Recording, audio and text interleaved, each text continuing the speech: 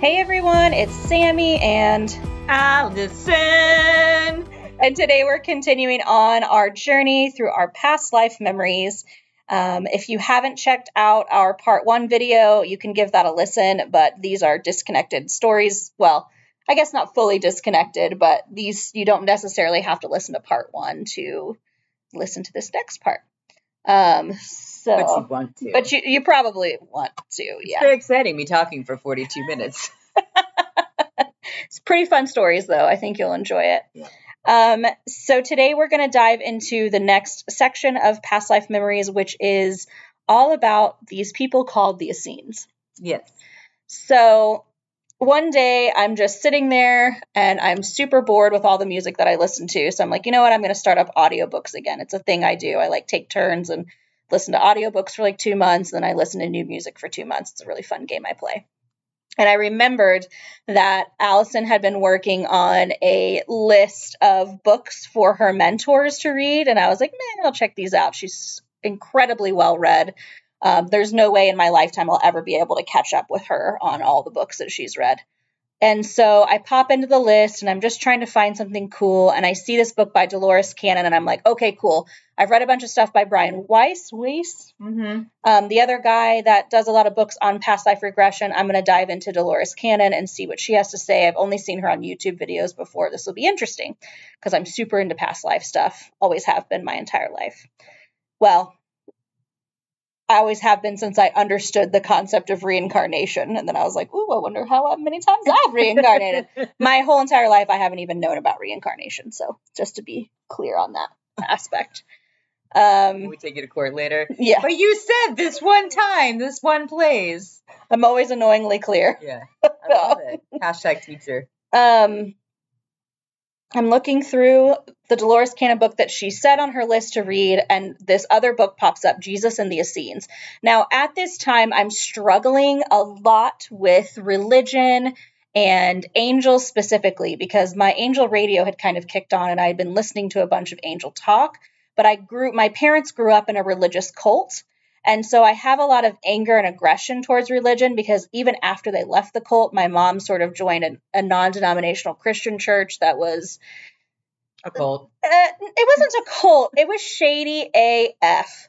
It was all about power and taking other people's power and who was in charge, and it was very uncomfortable. It was they failed the cult check. It's a big competitive, nonsensical silliness of, northern indie suburb style, too many wealthy white people with nothing else to do but backstab each other situation.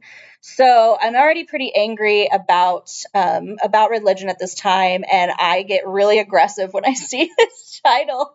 And for me, any strong emotional reaction to something is usually a pretty big indicator that I'm supposed to dive into it. Be it positive or negative, when I have that strong reaction, it's like, okay, I've got to figure out why my reaction is so strong to this. And I remember being a kid in church, and I remember hearing the stories of Jesus and the disciples and thinking, man, I just don't know if I believe that that's the truth, the whole truth, and nothing but the truth. Like, it seems like it's always somebody else's take on something. So here I go, diving into Dolores Cannon's book, Jesus and the Essenes. And it follows this gentleman named Sadie. It follows a woman that she names Katie in the book, who is one of those rare people who is able to go into past life regression really, really quickly with ease. And she can kind of create a code system to get her into that state. And Dolores sets this all up beautifully, so it's very much more understandable than how I'm explaining it currently. And she goes until she finds this gentleman named Sadie. And Sadie, she finds him originally traveling to his cousins in Nazareth. And she doesn't really know anything about the Jewish culture at that time or about that part of the world in that time period that Sadie is discussing. So this is all just kind of her and her other partner sitting in the room with her trying to figure out what's going on at the beginning. And as you go through the book, you find out that Sadie was actually one of the teachers of Jesus when he was younger. Jesus and his brother, it's Josh, right? Josh is the one who does all the baptizing. No, John the Baptist, right? So John the Baptist and Jesus actually were educated together as children. And so Sadie was one of their educators. They had traveled to the Temple of Isis to learn. They had traveled all over to all of these different, to the Druids. Everywhere, yeah. Yeah, basically anywhere where the Kalu had set up shop, Jesus and John traveled to learn when they were children. And so, who are the Kalu? The Kalu were the Atlanteans after that fell, and they traveled around kind of setting up societies that mirrored their own or held some truths that they believed in their society. They taught them a lot about science and math. They taught the stars, the mysteries of the universe, right? These were the people that were keeping those things. So all the great libraries that you've heard of, the Library of Alexandria, all of that, were protected by the peoples of the Kalu people set up societies to basically protect that knowledge. And so Jesus's mother was born into the Essenes. Now, backstory on Jesus from what we've learned from this book, and then I ended up getting really excited about it like 4 chapters in, and I'm driving over to Allison's house, and I'm like, hey, have you read this book, Dolores Cannon, Jesus in the Essenes? And she's like, I've read every book in the world. And I was like, great. Do you remember any of it? And she's like, not a lot of it. And I was like, great. So I'm sharing with her parts of the book. And of course, she can't stay awake during like almost any of this book, right? Because it's super technical. It's how they built, the Essenes built their communities, their society. It's all the rules. It's all the like regulation, all the stuff that's just really not for Allison. It's really more for the Pentacap, for me, to understand how things were structured and how they worked best with their crew. Anyways, so we're going through and she's falling asleep and I'm just like drinking up every single word because finally to me, the Bible, that time, Jesus, the people, all of that is making sense to me. I'm like, yeah, this feels intuitively correct. Like I can't explain it, but I love this. And it was hilariously exactly the same communities that we had been talking about for a year building. Mm-hmm. And the Essenes already did it. They already did it in the time before Jesus even arrived on this planet. And I mean, it was this moment of like complete hope and joy for me, understanding that a roadmap kind of already existed. Of course, we'd have to change it based on our culture and time period, but there was a roadmap, you guys. We weren't just like making this up from scratch. Other people had done it. The Kalu had been there to set it up all over the globe for all these other tribes and people to take care of. Yeah, so, millions of humans. Yeah. So amazing stuff. And we're reading through this book. I heavily encourage you to read Jesus in the Essenes by Dolores Cannon and The Essenes, Children of the Light by Joanna Prentice and Stuart Wilson. Mm-hmm. Great books. Dive into that. But back to the past life thing, why this relates to this episode at all. Allison and I are like, hey, in the book, The Essenes, Children of the Light, Joanna and Stuart regress 2 people that were friends in this life that were also in the same time of the Essenes. And I was like, wait, you can do that? And yeah. And Allison was like, I guess you can do that. And we were like, so the only person we really like could think of that would want to go that creative with us is Wendy Waddell. So Allison reaches out to Wendy and she's like, hey, Wendy, Sam and I want to try this wild thing being regressed at the same time. Do you want to dive into that? And Wendy's amazing. So of course she's like, yeah, let's do it. Yeah. Yeah. Yeah. It was amazing. So we schedule up a time for Wendy to regress us both. And the first life we get regressed into, I am a mer person, I guess I would describe it. Mm-hmm. And she's like, are you inside or outside? I'm like, kind of both. She's like, what time is it? Or she's like, how old are you? And I'm like, irrelevant. And she's like, okay, well, what time period do you think it might be? Past, future? I'm like, irrelevant. And it's like, she's like, okay, moving on. And she goes to Allison and Allison's like, I don't really like people. And half my body is on fire. I'm just angry, floating in space. Just mad. Yeah.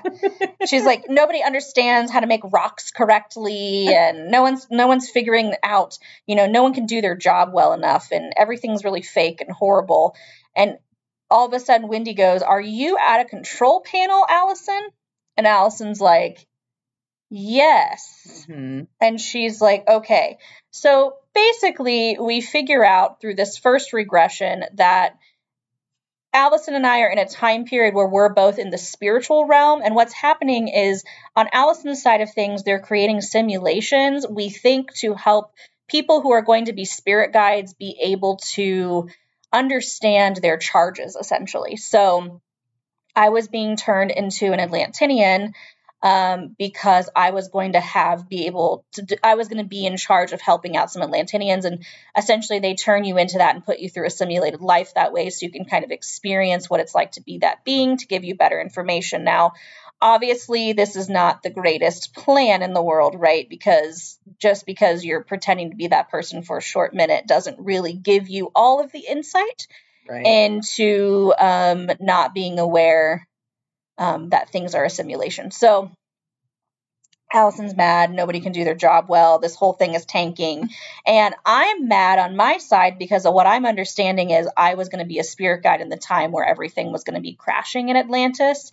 And very, very frustrated with the fact that they were getting ready to lose the light and things were going to change. And I was very upset for my charges, basically, that I was getting ready to go to. It was not an easy task to be a spirit guide during that time.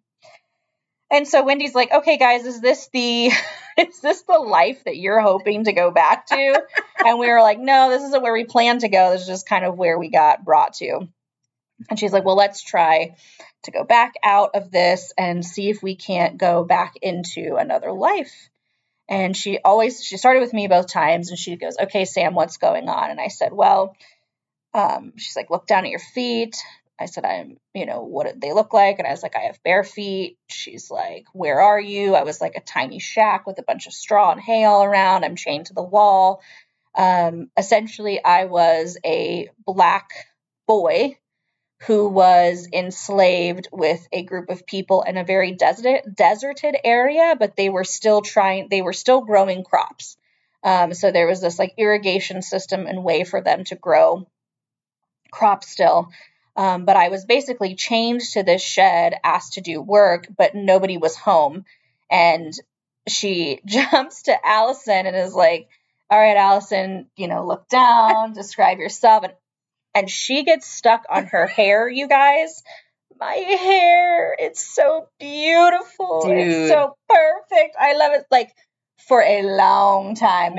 Minutes. Yeah, and to the point where Wendy goes, okay, Allison, could we maybe move past the hair? Your hair is so beautiful. And move on to what you're doing. Can you guys see one another? Mm-hmm. Yeah. And I'm still going on about my hair, yeah. So. She's just mourning the loss of this insanely gorgeous hair. She has to keep her hair covered in this time period because women aren't allowed to show their hair. It's very, very sad, and it's the bane of her existence, the fact that this hair does not belong to her in our current reality. Accurate. So we move on, and I said, yes, I can see Allison. Mm-hmm. She sees me. She's traveling with a group of men and women, and we make eye contact. And then, Allison, if you want to fill in the story from there. Yeah, so when I see Sammy, I'm like, I've lost my mind because I see this little child chained to a wall and is just emaciated and has these beautiful bright eyes and is really just, I can tell it's just full of love. And so because of the times, I have to ask my partner to purchase said Sammy so we can free him. Mm-hmm. You were in him at that time. And that's what we did. So I sauntered over and said my words. Well, I didn't really speak very much. I actually just looked. I gave the look. And then my partner said, yeah, let's do it. Of course, anyone we see we'd we were funded by some pretty wealthy people, so we could just go around and basically buy slaves and free them. It's pretty great. And so we did that. And then Sammy came along with us and traveled, and we ended up in kind of leaving him to study with some of the groups of women and men in the library, specifically the Library of Alexandria. But you spent a lot of time with us just roaming. and healing and stuff. Yeah, basically they tried to educate me, but I was about 12 when they got me. And so by Jewish law, at about 14, I was a man. So I was kind of like seen as unteachable, but the women would read the stories aloud to me, kind of like an oral history almost. And I was able to grasp the understanding of difficult concepts through just speaking with the women that were there. The men, she zoomed us forward at this point in time, and we were all in the Library of Alexandria, and the men were all arguing about how this place was going to get caught on fire and destroyed, and what were they going to do, and they're arguing and they're fighting, and then there's the circle of 12 women, and they are all like communicating telepathically, and then they break out into groups and they start just like taking scrolls. Like, to me, it was random scrolls. I think we've now discovered that they were specific scrolls for codes that we might need in later lives, that they were taking and hiding and kind of putting in their own being, which is wild to me that we knew how to do that. Like, yeah, we could absorb it by touching it and upload it to our Akashic records. And then the Akashic records librarians and scribes and clerks would move them based on our request.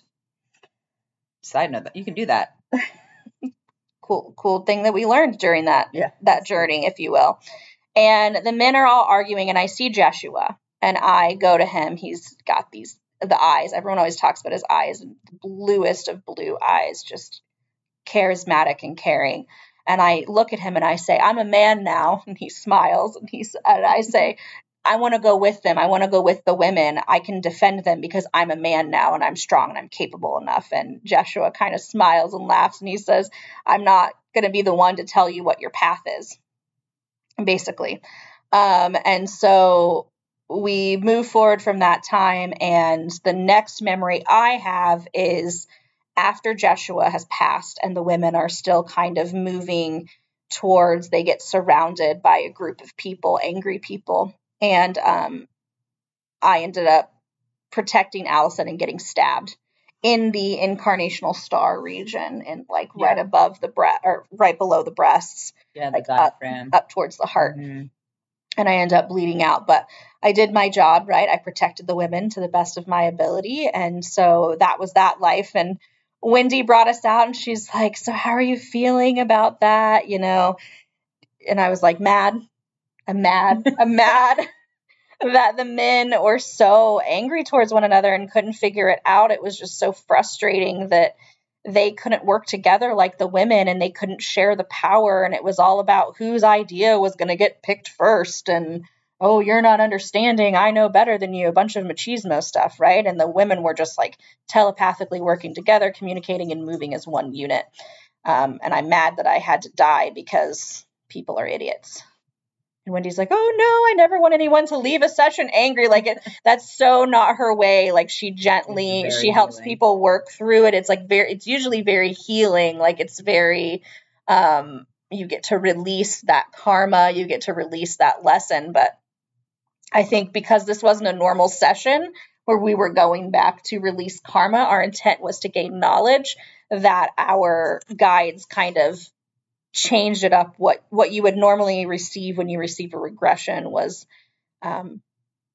slightly different. So yeah, typical regression, especially with Wendy, is going back and healing those moments to help heal the whole heart space, right? Because you carry your trauma through all of your lives, and there are lessons that are learned that need to be learned. Well, we want to learn over and over again, or we want to keep doing until we learn it. So past life regressions is a great way to go back and heal it at its source. And so that's typically what happens. But yeah, right. That wasn't our agenda. We're like, we need to learn things. Can we learn things? Can we do this? Is it even possible? Right? Because that was the cool part, is we saw two people do it. We're like, well, why can't we do it? If they can, so can we, right? Because we're all one. It's cool. And it did leave me with hope. I mean, I was frustrated about the situation, but it left me with this hope that we've already come here and we've done this once before. We've created these societies before. We've all come together before. why can't we do it again this time, but do it better? So I felt like it really enforced the mission of Pelusian Life and the fact that we are really going to be able to create these spaces of coming together with everyone's different gifts and making the world a better place and society a different place to live.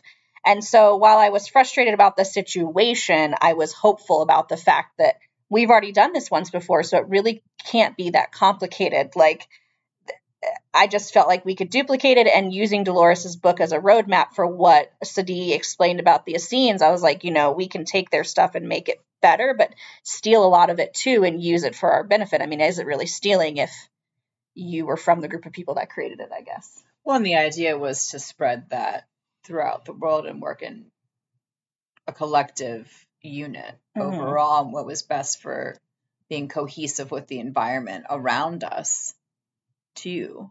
Yeah. Because some were nomadic and just traveled, right? Everybody, it was about following your true heart. Yeah. So that is the last past life regression we had. I want to say that was like 3 weeks ago that we did that regression, maybe a month ago. I think it's been longer than that. Might have been 2 months ago. Between a month to 2 months ago, we did that regression. Again, I like to be very clear and concise about the truths that I'm aware of. And things have gotten busy for us, powerful for us. Since that moment, we have come into some people who are willing to donate land, time, and money on the project that we've been developing for over a year. And it just felt like that was a big chunk of the missing piece of us getting together to do this thing for real.